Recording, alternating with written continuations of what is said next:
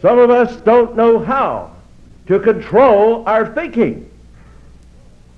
We have for so long allowed our minds to wander all over the neighborhood, poking their noses into any kind of garbage can that might be open, that we don't know how to put the leash on those minds anymore and discipline them.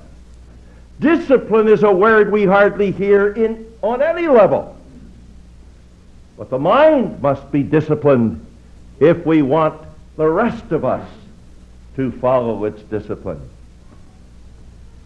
That's why Paul says in Philippians 4:8, where he's telling us how we can overcome worry, that we must think or focus our thinking on these things. Then he lays out some categories for thought that are acceptable and pleasing to God. And there are very few of us who do not have problems keeping our mind thinking only in those categories that are listed in Philippians 4:8. That's because we haven't really been all that much concerned about our minds. When was the last time that you tried to discipline your thinking? To discipline your thought life? To get it under control? Philippians 4:8 is God's leash law on your mind. He says to you, take the leash. Snap it on the collar of your mind. Say, come on now, mind. Come on. Come on. All right. Now, mind. Heel, mind. That's it. Heel. Come on. Over here. All right. Now, that's the way, mind. Learn how to walk with me. All right. Now, sit. Sit, mind. Sit. Sit. That's better. Have you ever really worked on your mind? As much as you've worked with your dog? Seriously. Seriously. There are people in this room who have spent more time disciplining a horse or a dog than they have their minds. What's more important than your mind? So I'm calling you tonight to think about your thinking. To think about the inner you.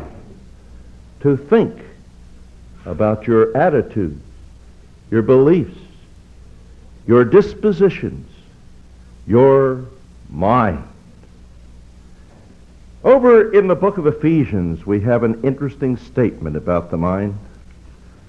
I want to open that passage up, if I can, for you tonight. It's right in the middle, the 4th chapter of Ephesians, right in the middle of those put-off, put-on statements that we were talking about when we were discussing the body. It's interesting how Paul talks about the programming of the body, but also always mentions the mind along with it, because he's concerned about the whole person, the whole being, the whole man. And here he's saying, in verse 22, you were taught regarding your previous habit patterns to put off the old person that you were, who is corrupted by deceitful desires. That's the body. The body has these feelings, these lusts, these desires, which deceive us, because we think that they're going to be marvelous when we indulge in them, and they only get us into trouble. And then in verse 24 he says, and to put on the new person that you are, who is created in God's likeness with true righteousness and holiness. But in between the two is verse 23. Being renewed in the spirit of your mind. What an interesting phrase that is. The spirit of your mind. Spirit here almost certainly means attitude. Being renewed in the attitude of your mind. the kind of attitude with which you approach life, with which you approach people, with which you view the world, the kind of attitude and mindset that you have when you enter into anything in life or evaluate anything in life. It needs renewal, he said. But the most interesting part about this is that it's a different word for renewal than the word that's used in Romans 12. Here the word for renewal means not simply to make new again in the sense that something is changed again, but it is a word that can be exactly translated into English this way: be rejuvenated in the attitude of your mind. Rejuvenated, made youthful again in the attitude of your mind. There is a sermon right in that word. A sermon we could preach for weeks if we wanted to open up every aspect of what he means by being rejuvenated, made young again in our attitudes, in our thought life, in the way that we look at the world around us. How easy it is to grow old and cynical before very long. Teenage suicides are up. Teens who are already dissatisfied with this world and see no reason for going on. Teens who are disgusted and who drop out. Teens who already have become weazened and soured in their teens. And there are Christians like that too. Maybe they're not teens. Maybe they've been around a long while. They've been hurt. And they've been sinned against. And they've had problems. This world is not a world without risks. It's a world in which we get cuts as little children, and in which little children cut our hearts wide open. It's a hard world, a world of sin. It's a world in which it isn't very hard to become cynical about. Even the greatest joys we have always have a taint to them.